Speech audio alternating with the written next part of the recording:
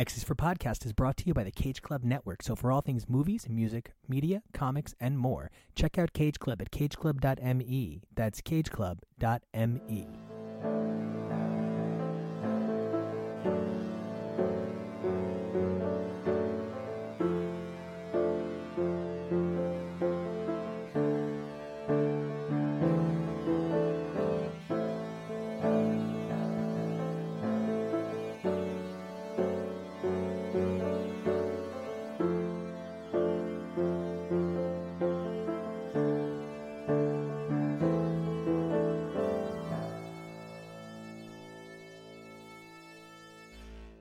Hey everybody, I'm Nico Action, and you can find me at NICOACTION on Twitter and Instagram. Today we have with us two amazing voices from X's for Podcast. I'm Kyle. You can find me at both Twitter and Instagram at Drantis82. And I am Robbie, and you can find me at Age of Hilarious on Twitter. Today we're going to be covering Marauders number 13 by Vita Alaya and Matteo Loli, which details Storm's recovery of the Skybreaker, a sacred weapon from Wakanda, which will be needed for her part in the Ten of Swords event. She goes against her former family, the Regency of Wakanda, in the form of Queen Ramonda and Shuri, both of whom are currently taking care of things while Black Panther is away. They offer her everything they can, from armies to custom weapons to the sacred weapons of Wakanda. However, what Storm needs is a weapon so sacred that only the King's hand is meant to touch it. While many X-Men fans are very comfortable talking about Storm and discussing her X-Men history, frequently, her time in the Black Panther's world of Wakanda is forgotten, or at least not as explored on the mutant side of things. I know that we've all been loving Storm's transformation into the Queen of the X-Men that she's become, ruling on the side of the Quiet Council alongside Nightcrawler and Storm.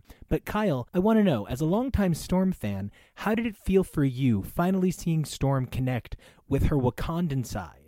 Yeah. Oh, wow. So you're correct in saying that I have a pretty good affinity with Storm, but I completely missed the entire time where she was Queen of Wakanda, and when things broke off between her and T'Challa. So, well, pretty tragically, some of that missing knowledge comes down to little more than a few panels in which Storm and Black Panther have a dissolution during the course of AVX. Yeah, I actually just read that this week. So, it was a little weird having read this book before reading the events of that occurred in AVX. So, but it did help to kind of fill in a bit of my missing knowledge. Robbie, what's your relationship with Storm, Wakanda, and the greater picture of the way the two pieces fit together? You know, one thing I do really like about Wakanda is how it's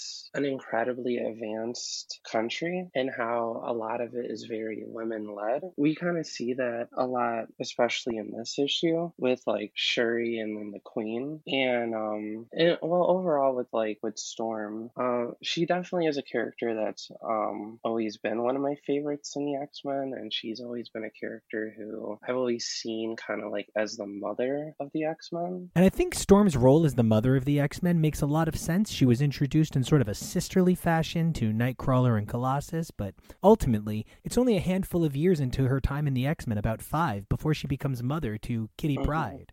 Yeah, and one thing too is that we see, especially in this issue, is a very, even though she's going about things in like a thief manner, that she also tries to go about it in a very respectful way. I really like how she tries to go about it in a very, respectful manner with like asking and then like having that conversation. Storm is such a unique entity in the Marvel Universe. She is both capable of moving with the grace of a regent and the cunning of a thief. And I think it's that sort of dichotomy that is part of what makes Storm such an interesting, unique entry into the Marvel Universe. We see her play so many different roles here so quickly, whether it's mother to Kate, thief out to save her people, or that of an equal regent coming to another royal family and saying, hey, I need help, my people need help. It's also the grace that she declines the offers with. And then lastly, it's that sort of kindness she shows where, I mean, frankly, Storm should be able to take out Shuri. I think Shuri's amazing, but Storm versus Shuri, there's so few people that Storm should lose to. Yeah, I mean, Storm versus a technology-based ability, I kind of feel like that would be overpowering. And it doesn't even have much to do with Shuri herself, who is competent, powerful, brilliant, has been Black Panther, has been a spy, has gone to space. Like, there's so little that I think Shuri can't do. But Storm is just such a powerful figure with so many abilities. Yeah. But one of the things that moved me the most was how beautifully they showed Kitty and Storm's relationship at the beginning. I really loved that Kitty knew where to find Storm, and she even knew how to bring her comfort. And that was that sort of bit of Kitty and Storm, that Storm motherhood that we were just talking about, that we loved so much. That's part of what I think of when I think of Storm. Yeah.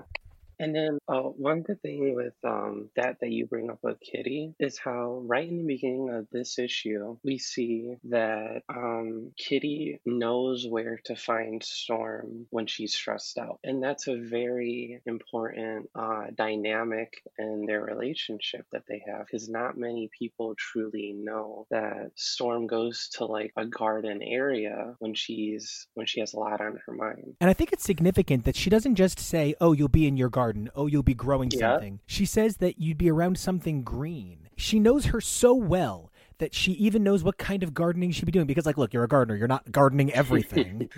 But you might have an interest in flowers, or you might have an interest in carrots, or you might have an interest in trees. And to understand who Storm is so well that she even knows what kind of flowers and plant life Storm would want to be around, that's kind of a testament to how well Kate does know Storm. And in that regard, this wasn't just a Storm issue. I mean, the whole book was Storm as a woman. I mean, as much as this was an issue of Marauders, this was really an issue for and about Storm, celebrating her blackness, celebrating her power as a thief and a woman and a queen. And I loved all of that for Storm. But we even got these beautiful little moments of Kitty being like, no, I know you pretty well. I know that it puts a crease between your perfect little eyebrows. They really are. And speaking of perfect subtlety, I want to take a couple of moments just to highlight the incredible work Matteo Loli did on this issue. There was, so I have this friend, Jacob, and Jacob is a professional actor and a singer, and he's so talented. And one time I was at his place and I was singing, and I commented that, I hate the way I sound on that one song because I just feel like I can't make my voice do certain things. And he was like, well, right. Most people aren't great at singing every genre of music. And like, this professional that I really respect telling me that it's okay to not be perfect at everything was super comforting, but also it helped me to understand that, okay, you don't have to be the best, but like then Matteo Loli comes out with this issue and makes it look so easy to draw in 4 unique, completely different looking styles. It was overwhelming because here I am comforting myself that I don't have to be good at everything. And then this guy comes out with 4 different styles in a single book, and it's breathtaking top to bottom. That shit was mad impressive. Yeah, like the stuff with Storm's history where everybody kind of looks like the marionette, and I just loved that look. And then you have the flashback where they tell the story of Skybreaker, where it's a completely different style. It's eye-opening. It's all stunning. And it's that he makes it look so effortless in a single issue. Yes.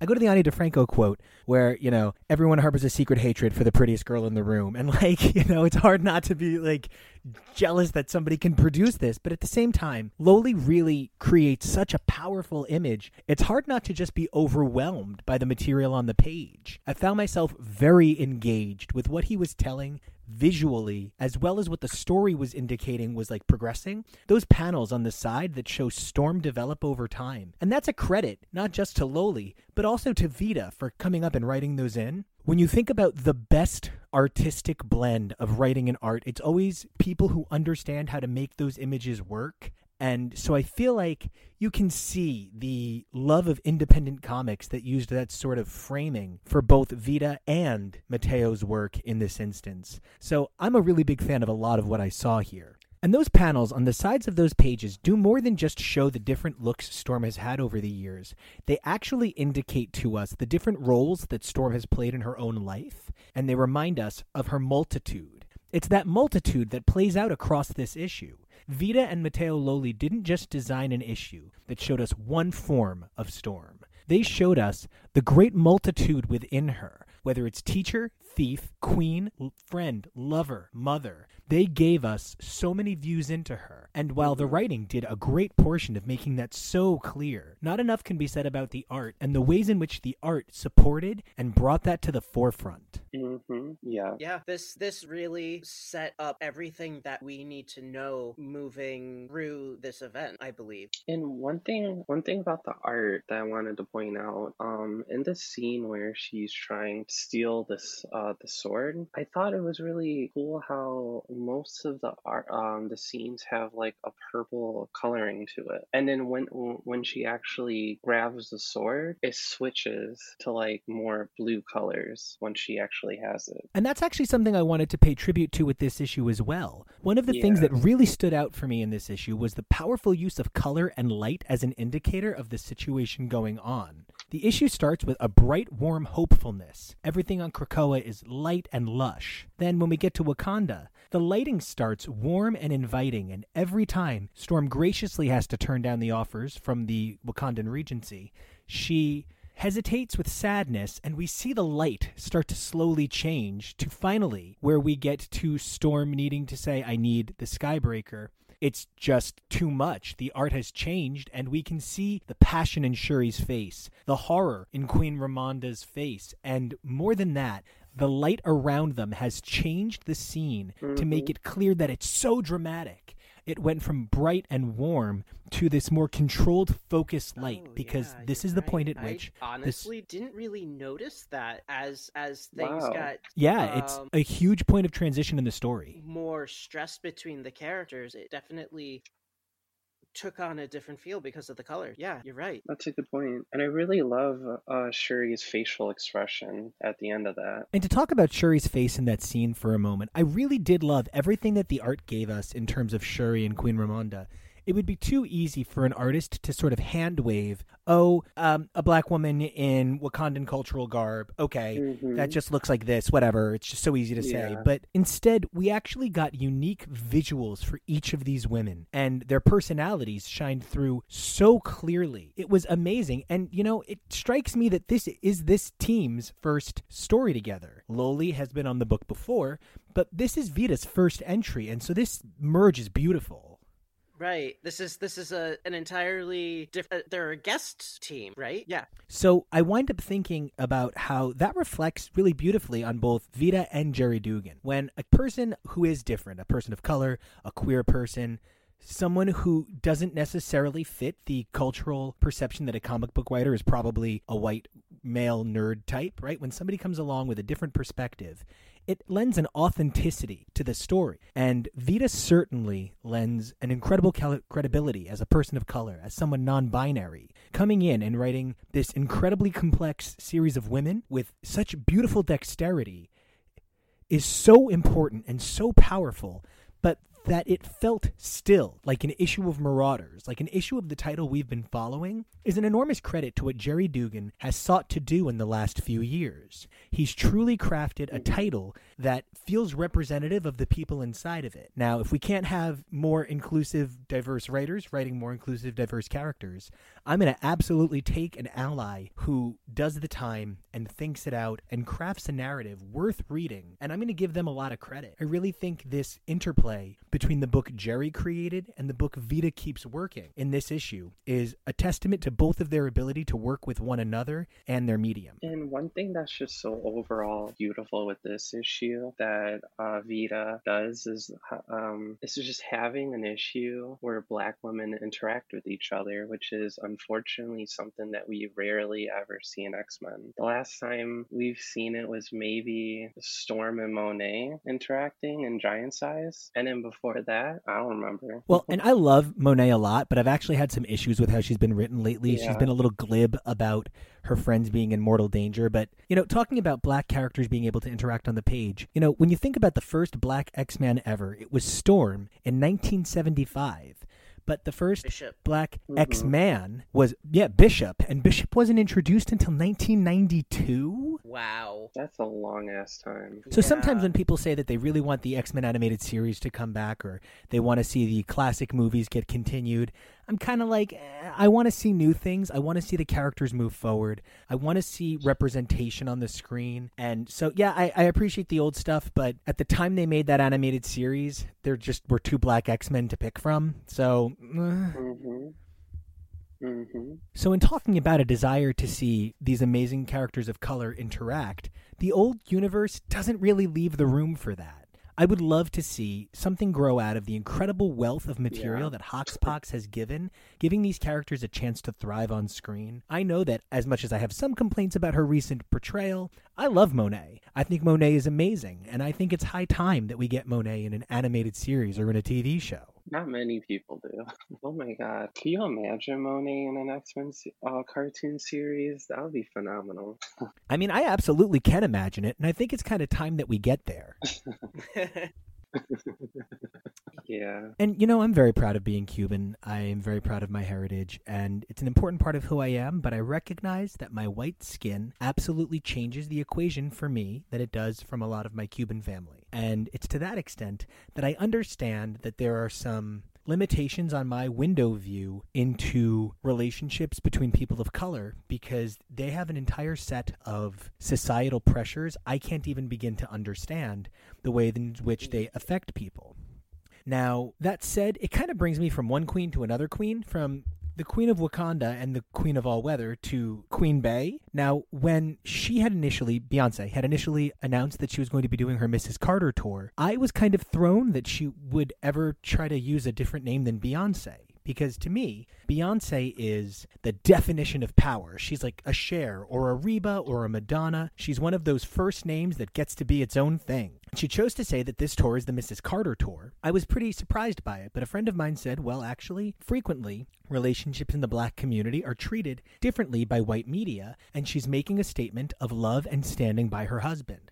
And that really changed for me how I felt about the situation and helped me to see that there was more at play than just what I understood to be the purpose of the narrative. Now, all that said, I think in some ways having Storm become Black Panther's queen did decrease her role from, oh, she's Storm, she's her own thing, she's the biggest name in the X-Men, to, oh, now she's a side character in Black Panther. And I do understand how for a lot of people that was difficult, and considering the dissolution of their marriage came down to one sentence in an issue of an AVX tie-in, well, yeah, this marriage has been mistreated terribly, but there was something so powerful and so honest about T'Challa and Storm exchange at the end of this issue. Storm has already decided she has to steal, and she's taken out Shuri. And now here she is confronted by her ex-husband. And he says, I would have given you any of this. You could have had any of this. There was no reason to betray me. And she's kind of like, actually, you knew I needed your help, and it wasn't convenient, so you didn't come to help me. I did what I had to do for my people, just as you would have to do for your people. In that moment, they didn't strike me as former lovers.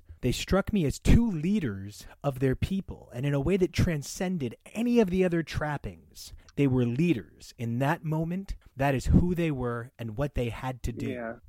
I thought that was an incredibly powerful and telling moment. And, you know, I did feel like when I walked away from this issue, I had some hope for the future. It wasn't all a mess or anything, but there were definitely elements to that exchange that, like, warmed my heart and broke my heart and then kind of maybe, like, pushed me down the stairs a little bit. Yeah, and that section, that was really heartbreaking because you could tell that both of them knew that by taking this step, it would be very difficult for them to repair what any damage that would be done as a result of it. And even still, T'Challa realized that it needed to be done, and Storm regretted that it needed to be done. So there's even with that knowledge, they left it with a possibility that, hey, they may just be able to start over again. Yeah, and one thing that's just also so sad about this is that after she steps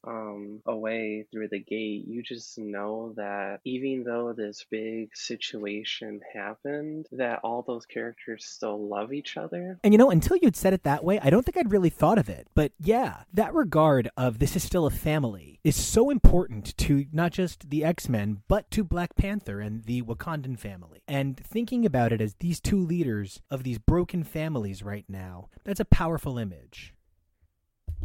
And to one more time talk about the juxtaposition of art and writing together, there were parts of this that I just truly found spellbinding. There's a consistency to the narrative and to the art that goes throughout the entire issue, but Vida and Matteo Loli still managed to recontextualize humongous parts of this story for me by changing the art alone. Understanding that this is a Regency, and so the type of clothes and the situation they are in plays a major factor. I'm not necessarily saying Storm changed her hair and her outfit in a way that's like, oh, women always be changing their hair and their outfits. No, nothing like that. But instead, the outfit and the hair managed to contextualize what was going on the page at the time. Something I really appreciated was that Storm looked totally different when she was being a thief than when she met with the Queen of Wakanda. And that is because in her lowly thief form, she would never meet with the Queen. And, that's kind of true of T'Challa as well. T'Challa has different modes and different outfits he operates within. So it kind of made sense to me in a way that fit the book. When she was dressed in her thief apparel, I just love the way that she did up her hair to keep it from beautiful. Flowing. Very true. And I think something I loved was that the look they gave her for being a thief was kind of like lighter and easier and kind of fun. Kind of like she's kind of like a little mutant Robin Hood, right? Just kind of like robbing from the rich to give to the poor, I guess, sort of, kind of.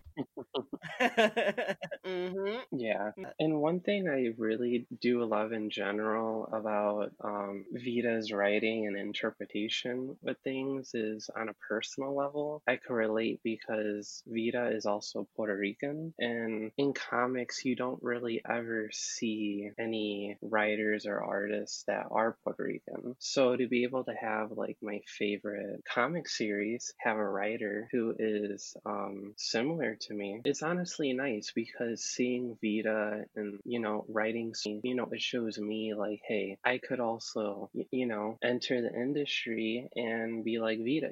Vida in my eyes currently is probably my current role model for comics, I would say. This is Josh Will. Welcome to the West Coast room of this week's X's for Podcast. We're going to be talking about Chapter 5 and 6 of X of Swords, Marauders Issue 13 and Hellions Issue 5.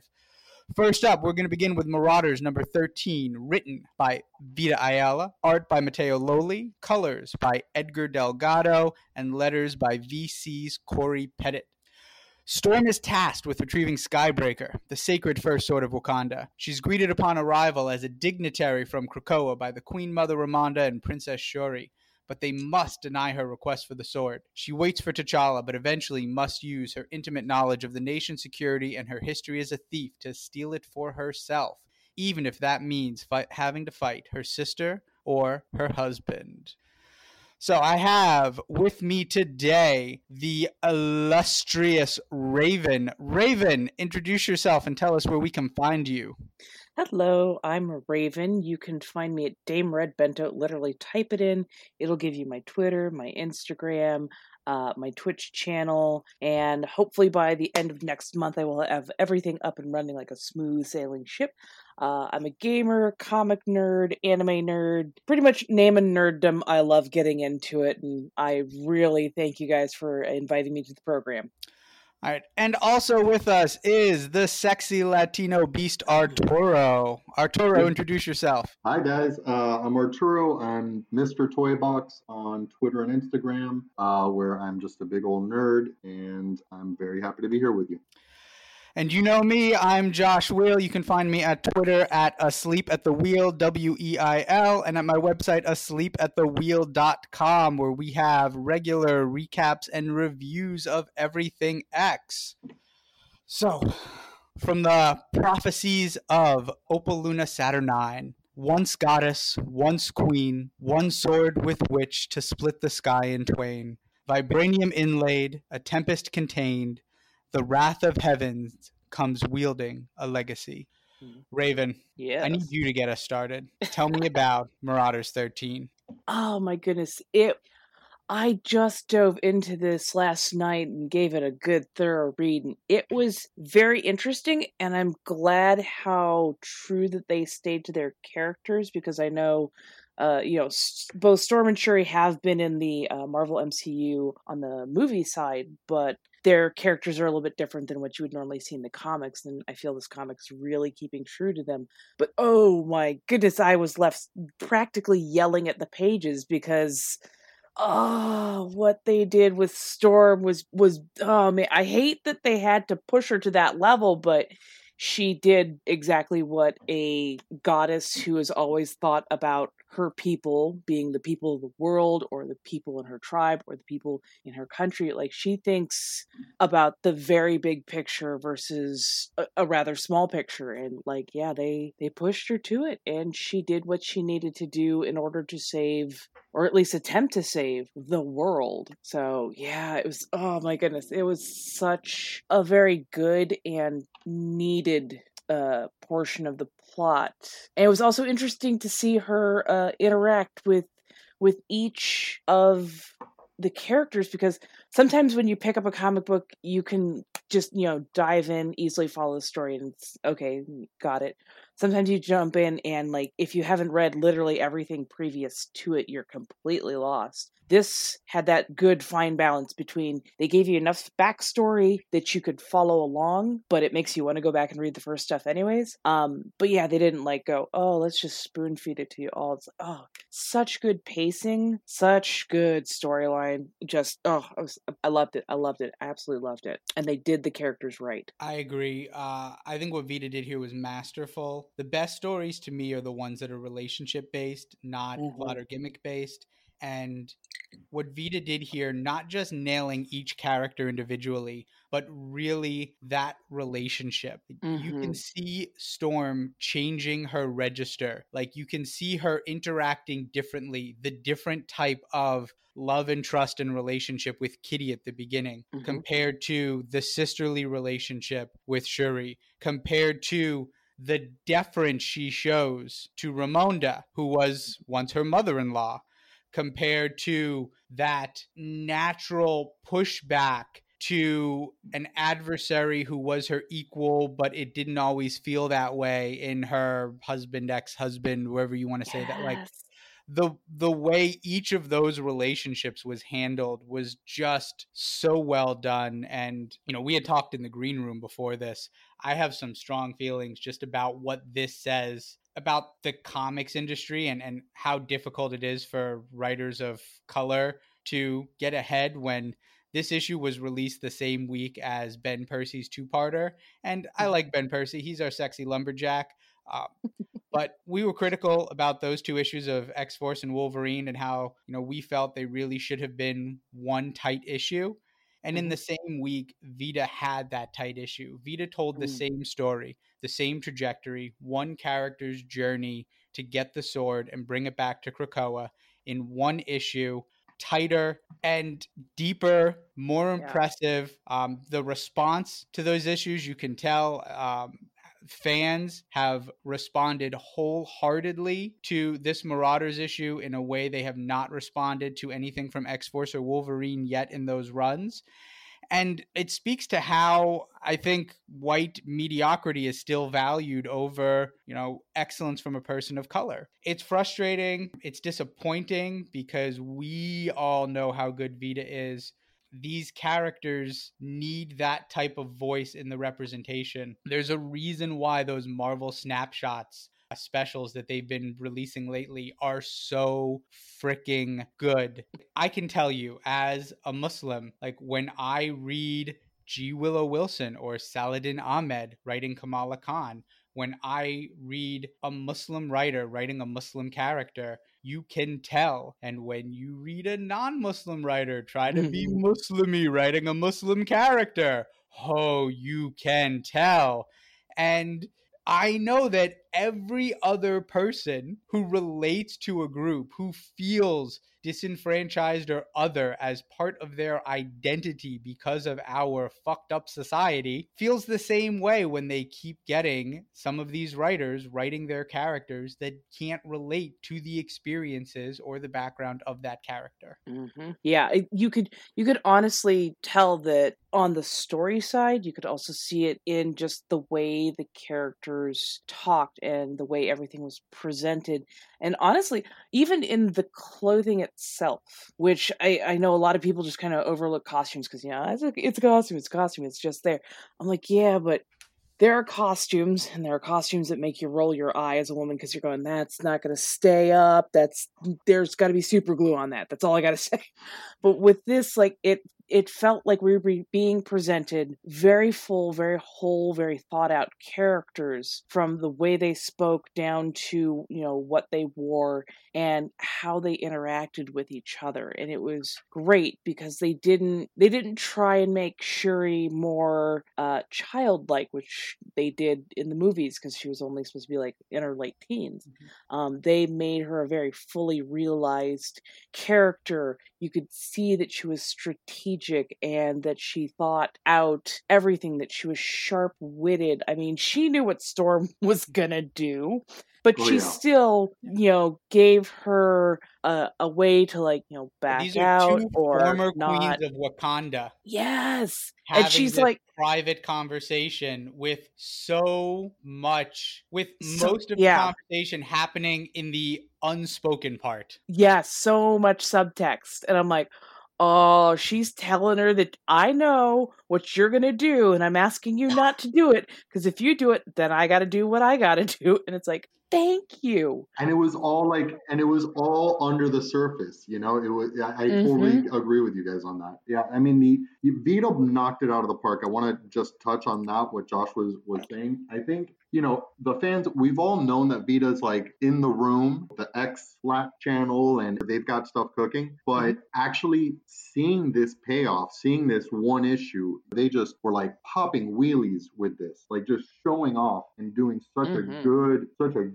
tight, I mean, Josh said it, the word tight is definitely it. Such a tight story where they got so much in, and the pacing was good. It moved quickly. You can tell that they were paying very close attention. Like, I love the point that you brought up, Raven, about the costumes. I love seeing Storm at first in white with her big ponytail, and she shows up, like a diplomat, like a former queen. She shows up in all her glory, and then seeing her, pin her hair up and go cat burglar with the black suit. It was so cool to see all these different facets of Storm told in one story. And I agree with, the relationships and the way her tone changed depending on who she was engaging with on the page.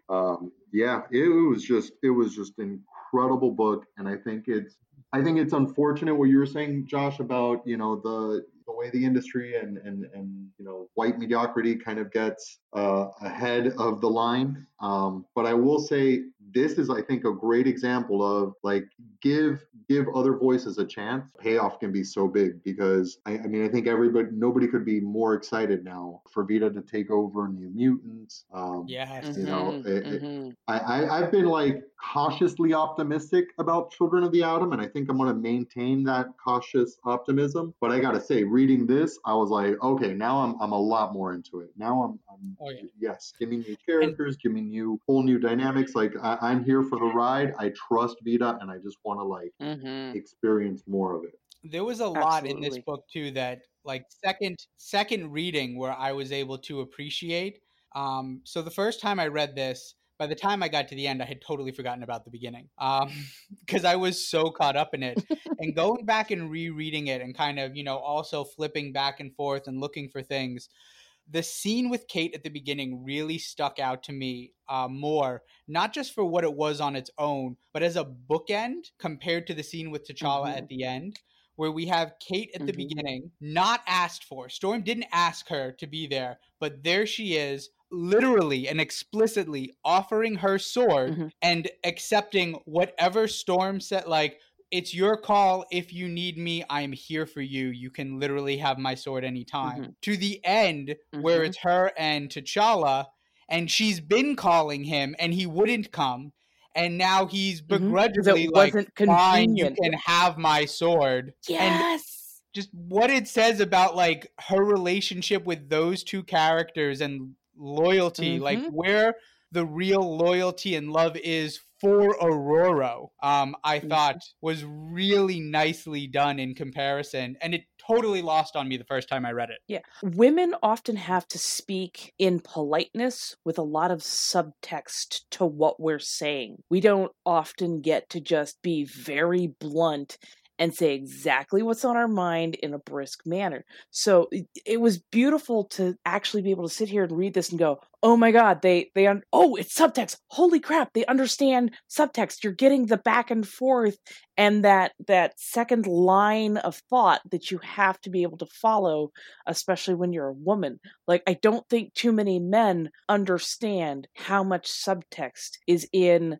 language when women especially talk to each other. There's so much secondary stuff that's been said, and it's in tone, it's in pitch, it's in the words that we choose and how we put them forward. And yes, you pointed that out perfectly. When she's talking to Kitty Pryde, Kate knows that, this world could literally end. This could all go to shit real quick. If you need anything, by all means, just ask me for it. I'm there for you. Whereas T'Challa's, the way he spoke at her, oh, that was so galling. She's like, look, I did call. I called a lot. And you decided it was not convenient for you to pick up. You decided that, it's not that important to me to speak to you or find out what's going on. You decided that I was not worth your time, even though I called, even though I, tried speaking through other means, even though I literally showed up here in a diplomatic role. You still were like, nah, you could wait a couple days while the world could literally end and God knows how fast. And it's like, what kind of raging, narcissistic a-hole do you have to be to not recognize that when Storm, a goddess, your ex-wife, a person who is probably even more diplomatic than you are, like shows up and really, really needs something, video conference her. I don't care what you have to do, but talk to her, because she's not going to just show up frivolously and go, hey, do you mind if I just borrow this little thing over here? I'm going to have some funsies with it. It's like, dude, hello. She's calling. She's showing up for a reason and you can't even. But yeah, it's like, oh, it was great to see such different dichotomies in how the characters interacted with each other and how they trusted each other. Oh, it's wonderful. Well, and the other thing going on that with her interaction with T'Challa, so going back to when they got married, I thought that was cool, and I understand why, and I think it was cool to pretty much bring like the two most prominent Black characters in the Marvel universe together, and the way that they kind of like retconned and shoehorned all of this history between them, like when she was a thief in Cairo, and and then he was a young boy, they had met. It's a little hit or miss, but when they were together, I feel like it was kind of a bit of a disservice to both of the characters. There's something about when characters get married in a book that sometimes it's great and it works, and sometimes it just kind of like, okay, now what? I'm so happy now that they're divorced or separated or whatever. I think it makes for such an interesting just minefield of stories that can be told here, because it's not like they have an acrimonious kind of breakup. Like there's still love and affection there, but there's so much tension, and I just love the other thing that I love about this story, as tight as it is. Vita definitely left a lot of room for new stories to be told. Once everybody puts their swords away, there's still a lot that has to be that has to be told between Wakanda and Krakoa, and I just love that. I think it's great that there's tension there. That it's not just of course Wakanda recognizes Krakoa. We're going to be your ally. I love that there's tension there, and I just can't wait to see what comes out of it. Definitely. Yes. So we've been quite effusive about how great Vita is, because Vita is great. Also have to give credit, those costumes that Raven was talking about, so well designed and appropriate by Matteo Loli. And for me, Loli's art was great, Yeah. but Delgado on colors knocked it out of the park. So important, so vital on this issue. Skin tones. When Yes. the Marauders title has struggled so much to get skin tones right over the last year, to bring someone in who could really do it right, like who beautifully done. And then the way he accented those colors, the backgrounds, particularly during the action scenes with his palette of blues and purples, and then the tempering on the flashback pages in sepia. So everything was... The colors made this, it brought this to another level. It made it an absolutely beautiful issue that was rich with color in all the ways and places it should have been. I think similar to, when you see or you hear about how cinematography and photography, how lighting needs to be different to accent and frame different skin tones. The palettes that he used around it were also able to accomplish that in ways that other colorists have shown they don't think of or care about. Yeah.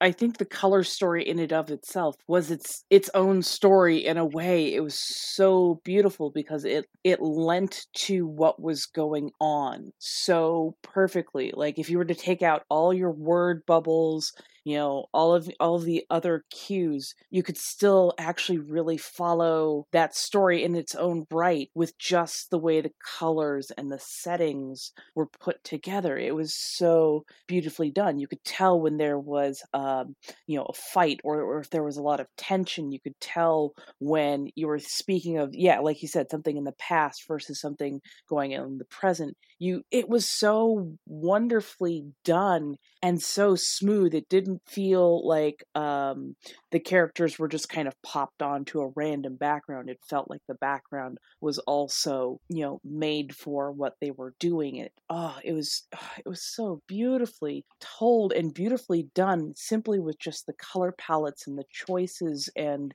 little changes here and there to give you a real sense of what was going on.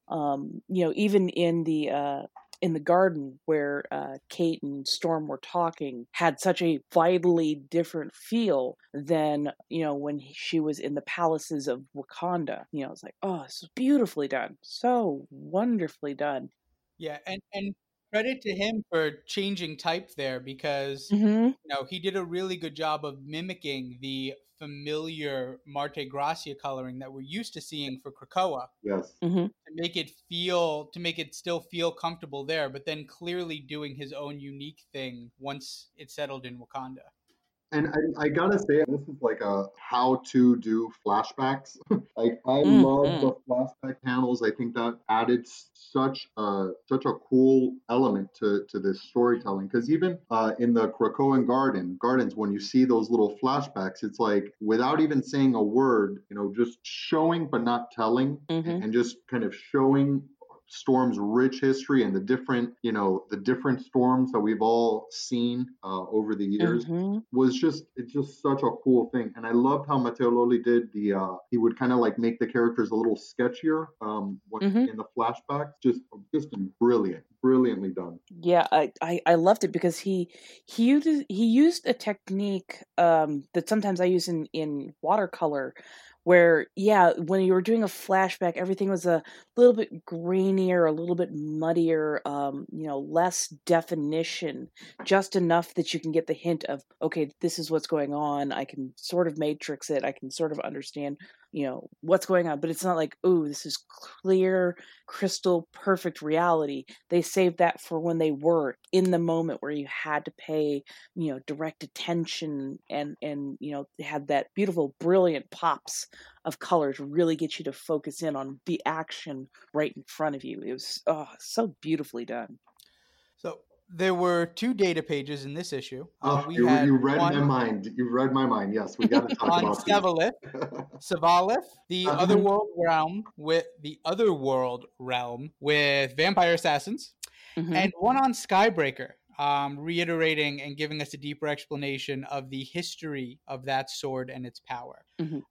Thoughts on the data pages or any other final thoughts on Marauders 13? Let's start with Arturo. So these data pages were a bit unexpected. I didn't know that we were going to have a vampire world in Otherworld, or a vampire land, I guess. So I'm excited to see what Sevalith is all about. I'm hoping that maybe that will tie back to the Dracula shenanigans that we've been seeing in the pages of Wolverine. It'd be interesting to see that, that there's something more there. Josh and I both have discussed, before, neither one of us are big fans of vampires in the mutant universe. So let's see what it's about. And then the other one, what was the other one? Mercator, where beings of what is mostly perceived as light, the Telmenites. I'm curious to know what that's all about. And I think it's interesting that they showed basically like a land of darkness in Otherworld and a land of light in Otherworld. So I'm curious to see what other stories are going to come out of that.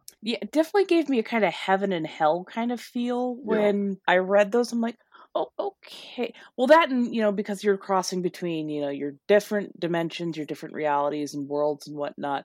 And especially since you have the kind of very Egyptian gods / Four Horsemen feel, I'm going, okay, so this might be a hint that there is something more going on, which was kind of interesting and fun. I'm like, oh my God, how many directions are they going to take us in, and how are they going to tie it back all together? I'm actually very fascinated by the information that they gave us, because they gave us just enough to like whet that appetite. And you're like, oh, how's this going to play into the story? Because this could be really, really interesting. This could either pull you way off plot, or this could just make your story absolutely fantastic. So I honestly cannot wait to see it. These realms are very interesting. And we mentioned this in a previous episode, that as we're looking at the on-ramp, as we're looking at Act 1 of X of Swords with them getting their swords and going in, that there is so much story left to be told, more than just the fights here, more than just fights in an arena, that like we don't really know where this is going or what else is going to come up. And learning about these realms is giving depth to Otherworld, but like how much of this, like how big a playground, how much interference, or what are we going to be seeing here when we start really keeping the story in Otherworld? And yeah, a lot of these realms have come in pairs. The realms have been coming in pairs. There's a really great dichotomy when we get to it in Hellions on the pair of realms there that are covered. But yeah, just seeing how, a realm of refugees, there's so much that have been done with places of refugees in the history of X Comics, and so many characters who could currently benefit from a place like that, even in our current Dawn of X, to know like what's going to come of that realm in Mercator. Yeah, I mean, I fully believe that we could get through Ten of Swords and not see anything else about Sevalith, for example, potentially. And that just becomes, that's just something that now it's late, the groundwork is laid that we can go back there and do stories. And I appreciate that they're taking the time to do that, to flesh out these different realms. And I think some of it is just table setting. Some of it is just giving us more venues to have stories. Well, and they're supposed to be a race of, or they have the best assassins, ever known. So it'd be great to see, if they don't appear directly in in this story arc, it'd be great to see a story arc that shows how they were instrumental and why they were mentioned, because maybe they're doing a lot of the behind the scenes stuff, since it was said that they could kill you like a bad dream. They could kill you and you would never know until you're dead. Hey guys, and welcome back to our continuing coverage of Ten of Swords over on This Is X for X is for Podcast. I'm Maddie. I'm Evelyn. I'm Dathan. And I'm Jonah, and we hope you survive this experience. So jumping in at Chapter 5 of Ten of Swords, this is issue 13 of Marauders, written by Vita Ayala, with art by Matteo Loli, colorist Edgar Delgado, letterer VC's Corey Pettit, and design by Tom Muller. The champions of Krakoa were selected to retrieve swords to participate in a cross-dimensional tournament against the champions of Araka. Storm was one of the chosen, but the sword she must bring will not come easily. And I was dumbfounded to learn that the storm that we're not the storm, of course, the sword that we were reading about in this issue was created explicitly for this issue. Did anybody else know that? I feel like Vita handled that so well. No, I didn't. No, it seemed like it had so much history. I was like, what? That's a quite shocking fact that you just told me that I just found out on air. Skybreaker. That is Zooey Mama, as some might say. As I might say. But I think this issue was pretty tremendous. I think all of the history, the Wakandan history leading up to it during Storm mulling over the decision to go speak Queen Ramona was just so stylized, so beautifully. Matteo Loli did such an excellent job making it feel arcane and still relevant. Yeah, the artwork was absolutely breathtaking. Yeah, no, it was really nice to see how they, obviously Wakanda's got its own look and feel, but with everything that we've seen in the Docs era being so Krakoa based, it was really great to step out of it and just see a Wakanda style issue. Absolutely. And I think going into this issue, I was really excited to read it and then go back and just look through everything once I listened to the X-Men panel that appeared online for New York Comic Con, and hearing Vita talk about their work and what they wanted to do with this issue was, it just made it so much more special, talking about the emotional stakes that go into this huge event that aren't just the physical stakes. We know that if someone dies in Otherworld, that the resurrection process isn't going to work properly and they may come back as someone from a different universe or a different timeline or whatever. But the emotional stakes are something that we haven't really looked at yet, and having Storm have to go through this in Wakanda was, heartbreaking, if you will. How did you guys feel about the emotional tugging of our hearts with Storm having to basically steal something from people that not only did she lead this nation, it's another family that she has and the people that she loves?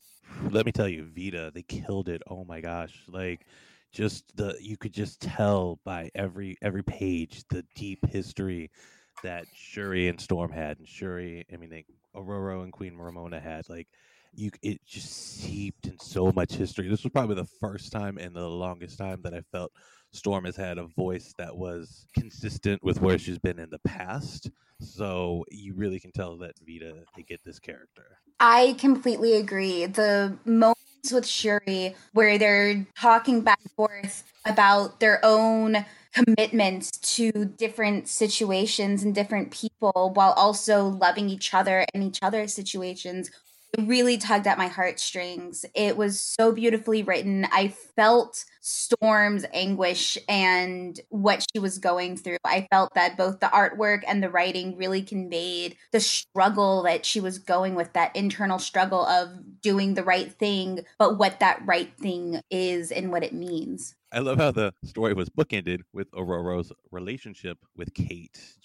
I just thought it was so cool to have this deep heartbreaking moment, and the one that is there for her is Kate, who she was always there for in the past. So it was a nice turnaround of roles. And like we've been talking about in recent issues of Marauders and in recent episodes, Marauders 11 was really a final growing up for Kate. So it's nice to see that 2 issues later, she is being treated like much more of an adult figure, capable of being able to provide, counsel and comfort to someone who was always such a maternal figure for her. Exactly, and it's something that's really interesting. I think there was a line of the girl who threw a hissy fit over when you got a haircut or something along those lines, and it was just something so special to talk about the history between these 2 characters that do share such a special bond. And speaking of special bonds, I want to talk about, the history of Storm a bit. And when Storm was first introduced into the X-Men, it's talked about a lot that she was a thief in Cairo, and that's how she survived when her parents passed away and she was orphaned. How do you guys feel about this basic heist mission that Storm has gone on that, please someone correct me if I'm wrong, I don't know, I know I haven't seen Storm do something like this. We've seen her pick locks before and stuff like that, but nothing along the lines of being an actual thief, going on a mission to steal something. I thought that was a really interesting take on this story compared to the Wolverine issues that we covered last time that felt like there were emotional stakes, but it didn't feel like there was enough. And here I felt like there was a lot without having to be heavy action of swordy fight. I think the emotional stakes were so much higher in this than, like you said, the previous Wolverine issues, spinning out of the pages of Wolverine and X-Force respectively. I think that, we didn't even need to see in the third act of this issue a confrontation between Queen Ramona and Storm. We knew what that betrayal must. We were able to get the reprimand from T'Challa and have it feel all the same and all the more devastating. I think that this is the first time in a long time that I felt that Storm had an actual story, an actual set of stakes to be concerned about. I would totally agree. She's kind of been just a character in Marauders going with Kate's storyline. So having her take the forefront and really showing her past, her relationships with Wakanda, I thought that was just absolutely brilliantly handled. And going back to the heist, when she changed from that white uniform to Yes. uniform, just the visuals of that is so meaningful. Just symbolism. Absolutely. And that was something else that Vita talked about is the symbolism and the themes with the color of changing her outfit, putting her hair up. There was so much detail given to Storm that it's just so much love, and I have to agree with feeling like Storm has been taking a big backseat. Storm, who I think is one of the most powerful, amazing, beautiful, iconic members of the X-Men, in this current Dawn of X seems to be having to take a back seat to other people's storylines. I personally even feel that her giant size issue was more of a Phantom X Doug story as opposed to an actual Storm story. It was about Storm with this techno-organic virus, but it felt more about Phantom X confronting his brother and staying in that world, as well as Doug talking with the virus. So having Storm be able to basically have her own issue dedicated to things from her past and what that means, we stand.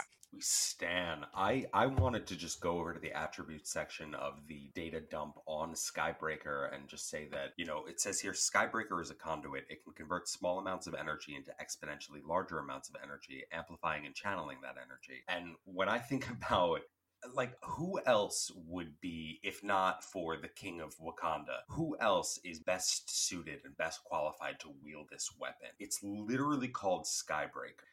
I feel like, and it goes back to, in the second act of this issue, when Storm begins to question whether T'Challa gave her all of the intimate details about protection of the sword, knowing that one day she might have to take it. I just think it's a wrong place, wrong time situation. Of course he would have given it to her. It's just a matter of how long could you have waited. Oh, that was the most tragic part. That right when she was finishing the heist, he shows up. I was like, oh no. I mean, he has been in space and he's a little MIA at this point. So I have a lot of sympathy for Storm having to make that hard decision. I mean, T'Challa has his own commitments and his own storyline going on, and they're on a deadline. It was heartbreaking that he showed up right at the end, but I would side with Storm saying that she made the right decision, even though it was really hard. Oh, absolutely. I love how she realizes, when she says at the end to Kate, she's like, we have not lost allies, but there will be a lot of work to get back this trust. So, she knew that it's not over between Wakanda and Krakoa and Storm and T'Challa, but she knew that this is going to set back things, and it's just weighed on her. I think her best line comes in the very last page when she says, I've been a protector longer than I've been a wife. I know the sacrifices that must be made. I know who I am. I feel like that is very, very characteristically Storm. Agreed. Oh, absolutely. I have to completely agree with you as well. I think it's a very powerful line that, especially reading from the earlier Uncanny runs when Storm was first introduced by Chris Claremont, a lot of Storm's conflicts stem from what she wants to do and what she wants to be. Almost the embodiment of I'm a lover, not a fighter, and she really doesn't like doing violence or killing people, but having her have another conflict of roles where she was a wife and she is now a protector, the goddess of Krakoa, it's really refreshing seeing something that was part of her character so long ago be revitalized and reintroduced in a way that makes really great sense for Storm. And I don't know a lot about the relationship between T'Challa and Storm, but Nico has waxed poetically I don't know how many times And I have seen plenty of memes of when the X-Men go to visit Storm in Wakanda, and she's like, "This is Wakanda, this, and this. Don't touch anything. Actually, just leave." And I think that's hysterical and amazing. So I'm glad that they get to have a moment. And I hope that means they get to have more moments. Even if they don't end up back together, I think it would be really great for them to have a really strong friendship. Because I don't know if everybody knows, but Storm and T'Challa have been friends for years. They've known each other for, I can't tell you exactly how many years, but they've known each other almost since childhood. Yeah, kind of what you were saying with back to like the Claremontian era too. I love the page where she's talking to Kate at the very beginning, near the very beginning, where it's bookended by like significant parts of Storm's history. Like you've got her as a baby, you've got when the plane crashes, her in Cairo, her as a goddess, and then on the X-Men era side of it, like it's just her in the beginning, her as a teacher, and her welcoming back people to Krakoa. But I thought the cool thing, which was really in my eyes one of the most formative things for Storm, was the little panel that shows her winning the leadership of the Morlocks, because I think that was such a formative piece of Storm. Oh, absolutely. The little panels showing her history, I thought were just beautifully done. I felt it really was a complete story and history of her, with some of her more important moments. And especially because she's taken a back seat, like we've said, showing her and what she's been through in the forefront, I think was really important and really good to show. Does anybody want to touch on the two other worlds, I guess, nations that they talked about? Oh my gosh, yeah, I was gonna say, the one that really interests me the most was the Mercator. Just because like the mysteriousness of the new regent that came in, and that Mercator happens to be the last name of Absalom Mercator, Mr. M. So that's really got me wondering, and just like the description of the regent himself, and knowing like Mad Jim Jaspers is also one of the regents of Otherworld. Like, is Mr. M one of the regents of Otherworld? That would be very interesting. I think Mercantor is probably one of the most interesting. I really do hope that we get to visit all of these at least at some point. I they might actually be having to in the other issue we will be talking about is Hellions. But Mercantor was interesting. I also thought Sevalith was interesting, but it is just vampires. So I just think it's like, Transylvania, Dark Shadows, Twilight, maybe in a little bit of True Blood in there as well, of what's going on there. That's a place I definitely I don't want to go visit. What's the other one? Vampire Diaries. There we go. Let me just name all classic vampire shows. It is interesting that it shows up in such a Storm-focused issue, that data page, because out of all the X-Men, except for Jubilee, she probably has the most experience with vampires. So that is true. Dracula was like, Storm, you are mine, and I'm going to make you a vampire. And she was like, no! Okay. And then they defeated Dracula, who actually has this pretty scarf. Here's this scarf that has a D on it, and everyone's gonna be like, that's a great fashion moment, Storm. And she's like, I know, right? Can I just like have a little bit of your blood? So that all happened, and then we did eventually get Blood Sorceress Storm, who's a vampire, if I'm not mistaken, right? Yeah, and Mutant X, and I also did another Bloodstorm in X-Men Blue, but the Mutant X one was like, yes. I don't know if you guys ever read it. It was where Havoc was stuck in that other reality, and he was like married to Maddie Pryor, and it was crazy. Everything's crazy, but yeah. So Storm definitely. Actually, that's a really interesting note that I didn't think of, Nathan. That the Vampire Nation was brought up in the Storm issue. Who she does have a lot of experience with vampires, so it's.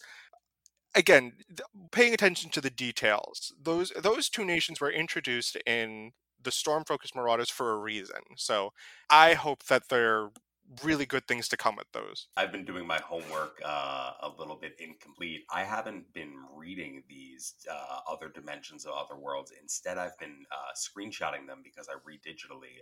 Don't sue me, Marvel. I've been screenshotting them and making notes as to where they appeared and keeping them on hand for when we actually get into Stasis, because I want to see how many of these worlds are actually featured. Because if not, like, I appreciate it, but don't waste my time, Like, yeah. I want to know all of these locations, but I want to know how many of these locations will actually be seen. That's a really good point. I wonder that myself.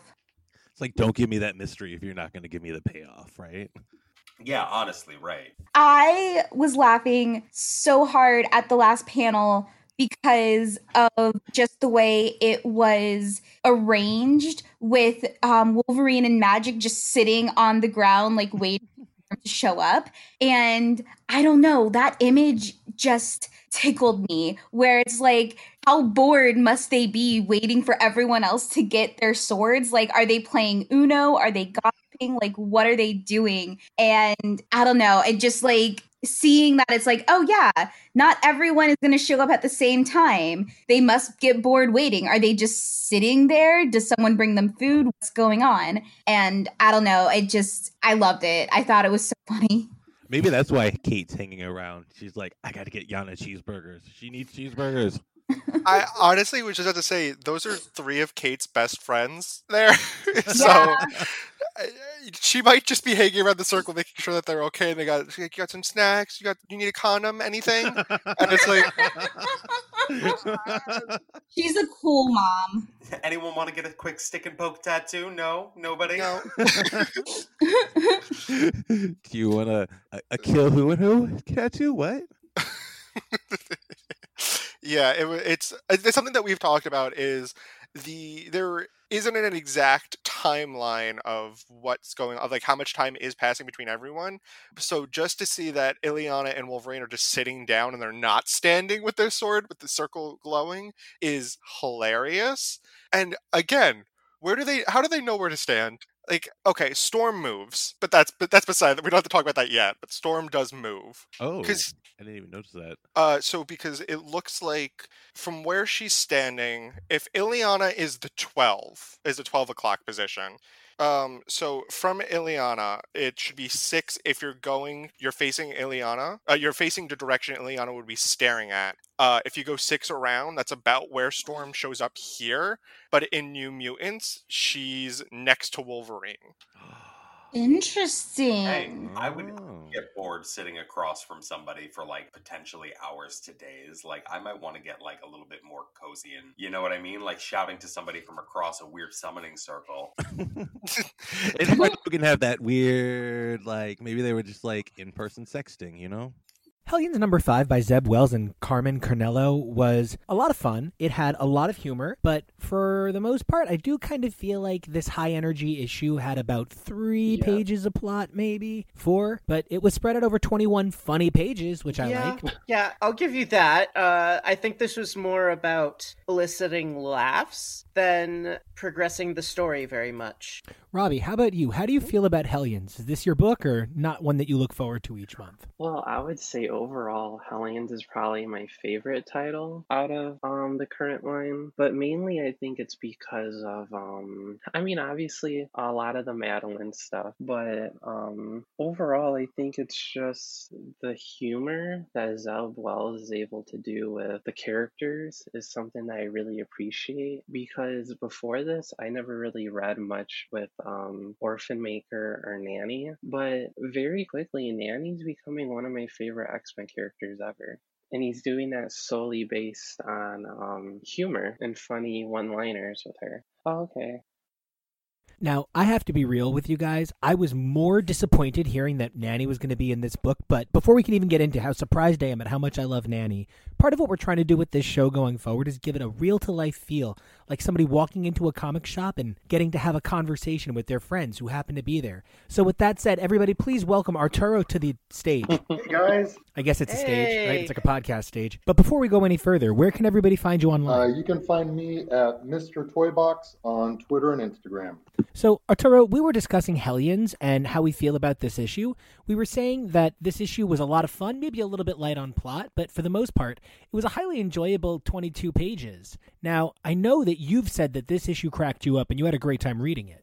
This issue was, I think, my favorite Hellions to come out so far. I agree totally with what you were saying, Robbie, about the humor in it was just undeniable. I don't remember the last time I actually laughed out loud reading a comic book, and this one happened like 3 or 4 times. And I think the thing that I loved so much about it was what an unexpected turn for Zeb Wells as a writer for me. I haven't read a lot of his stuff, so looking at, the previous couple of issues, I think he definitely has a good tone with horror and suspense. And I was kind of like feeling like I was getting a taste for him. And this was so unexpected. I was like, oh, damn, he can do this too.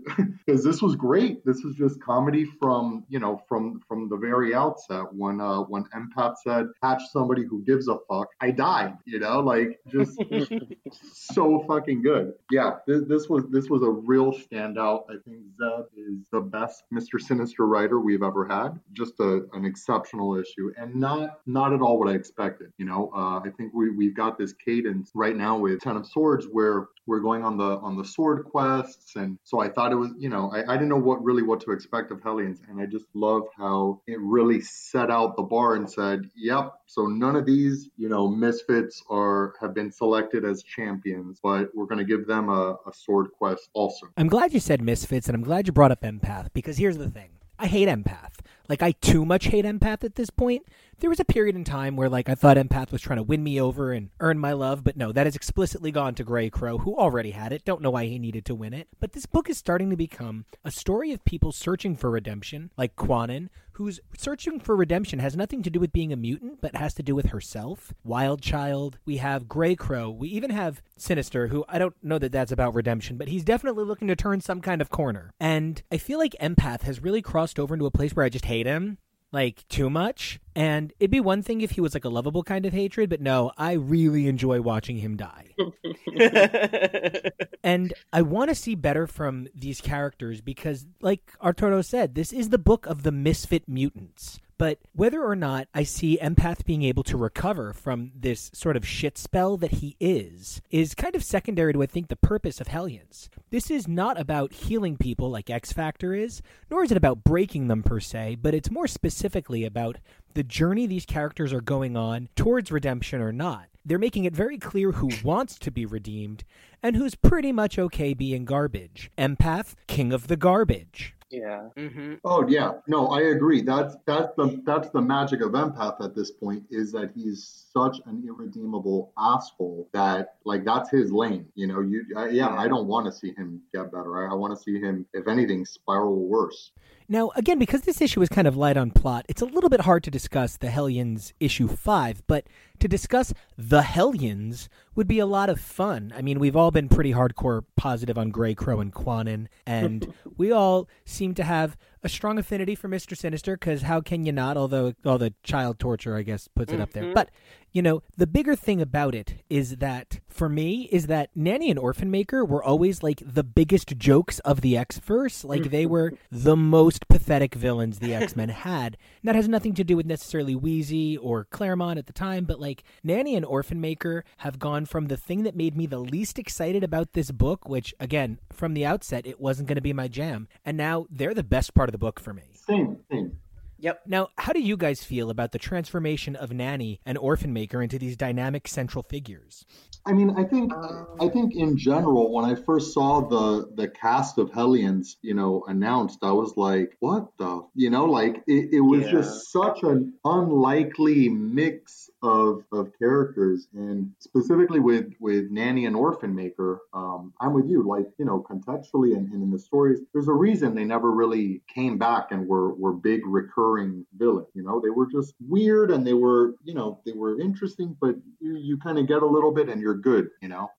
Yeah. And now I'm at the point with them where I don't even care about how they got here. I'm just so glad that they're here, because they definitely add, a funny element. I mean, Nanny's one-liners are just amazing throughout the whole issue. I mean, I feel like I've turned around on the whole team. I felt like Havoc being in this team wasn't really he's not really a bad guy, and Psylocke isn't really bad. But I mean, this has become maybe the book that I get most excited about. I mean, I know I love Marauders. I know I love X-Force. Hellions was a very unexpected surprise how much I've fallen for this book. Yeah, so I have to echo that. I was definitely not a fan of Nanny and Orphan Maker, but I do feel like they give a balance to the team where we have these characters who are kind of difficult to care for, I guess, and they diffuse the situation even when things get heated among the members of the group. So I'm finding myself really enjoying that. Other than Havoc, I really haven't had much experience with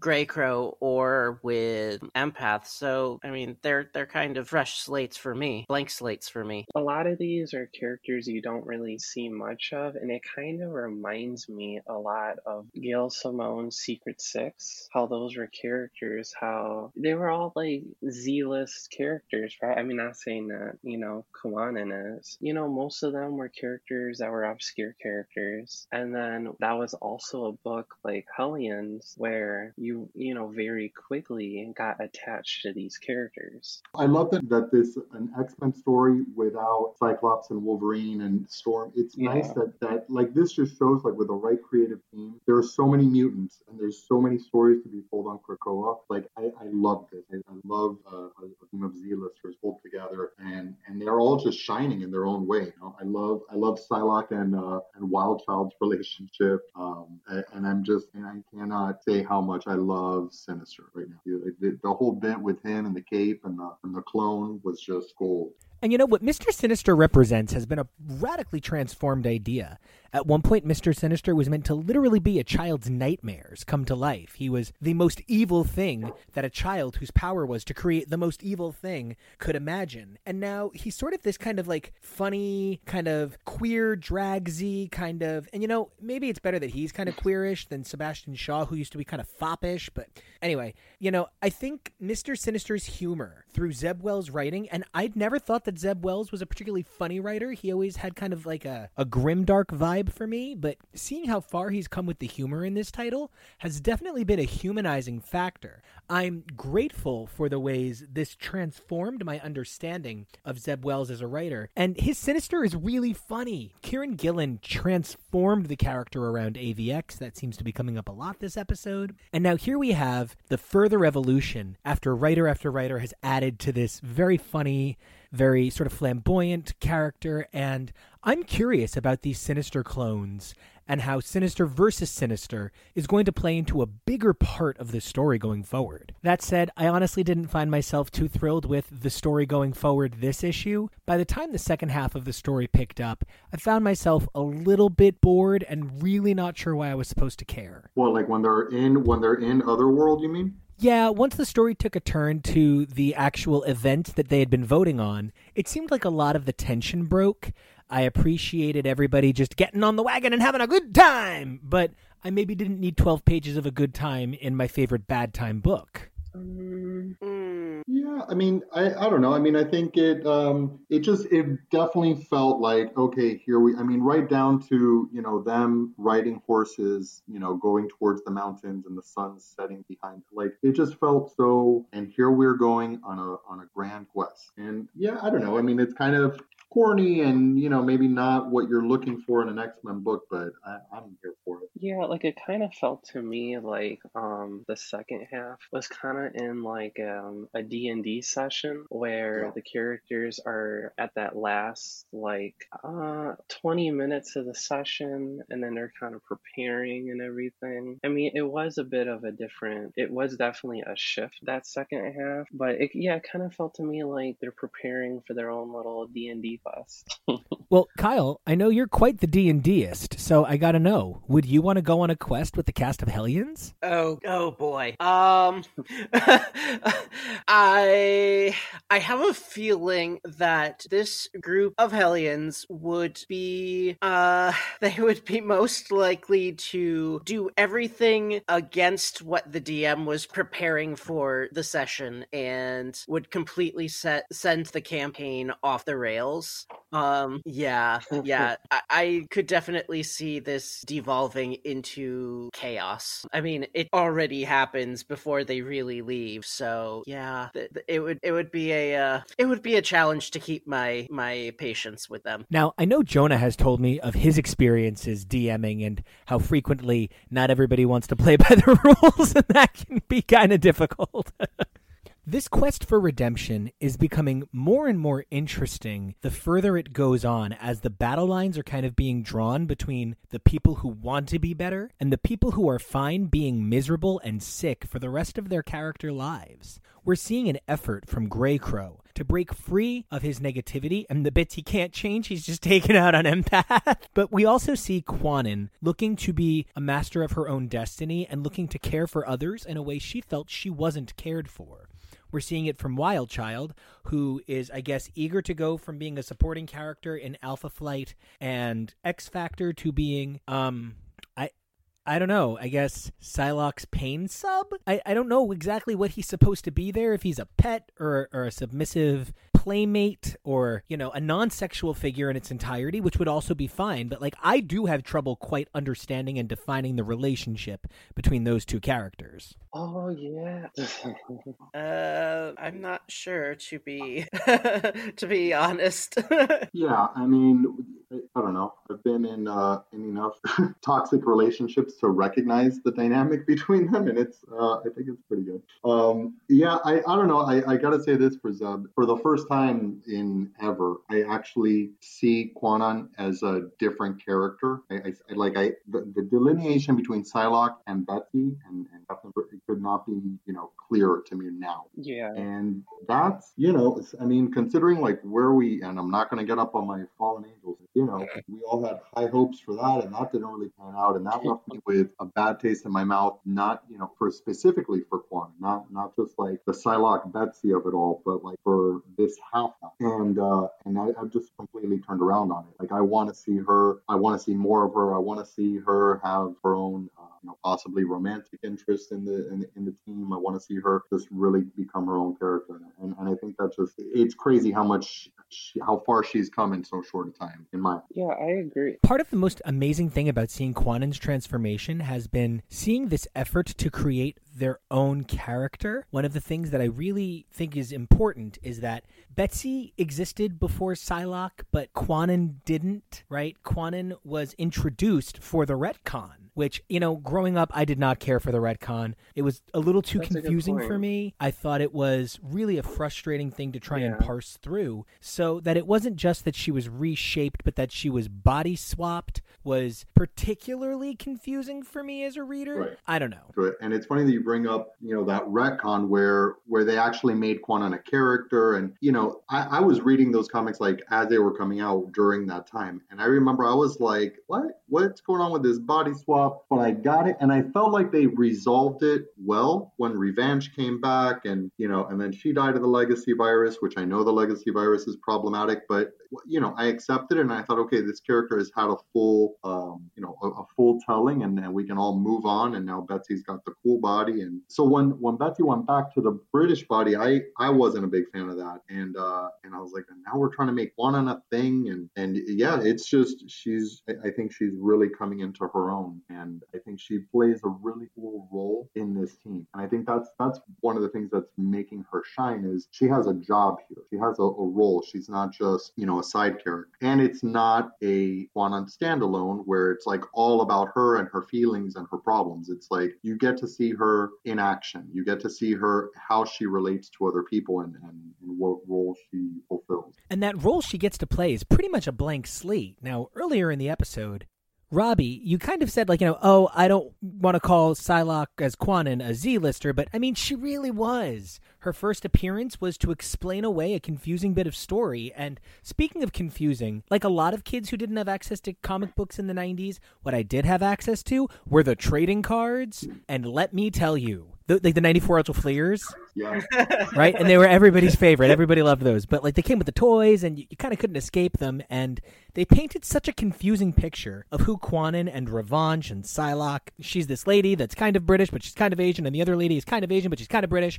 And one is a ninja, one used to be a ninja, one now will be a ninja, one is the Fast and Future, past, forever, future, furious ninja. It just got to be too much. And you find yourself kind of hoping for better from this character that exists to explain away a plot hole. And at the end of the day, now that character exists, and people have feelings for that character one way or another. And I'm hopeful, because I don't know if everybody realizes this, but at one point, Betsy, as the fusion of Betsy and Kwannon, Psylocke, around the year 2000, journeyed to Otherworld. I don't expect everybody to quite focus on this short-lived Ben Robb miniseries. It was 4 issues. It followed up the original Excalibur, which he had been the writer on at the end. And so, Psylocke has been, Kwannon Psylocke has been to other worlds. So there is so much material for us to mine here. How so? Well, that whole idea of a stranger in a strange land, like she does represent, where she is the kind of outsider to Otherworld because, it was her body that was here, but it really wasn't her mind.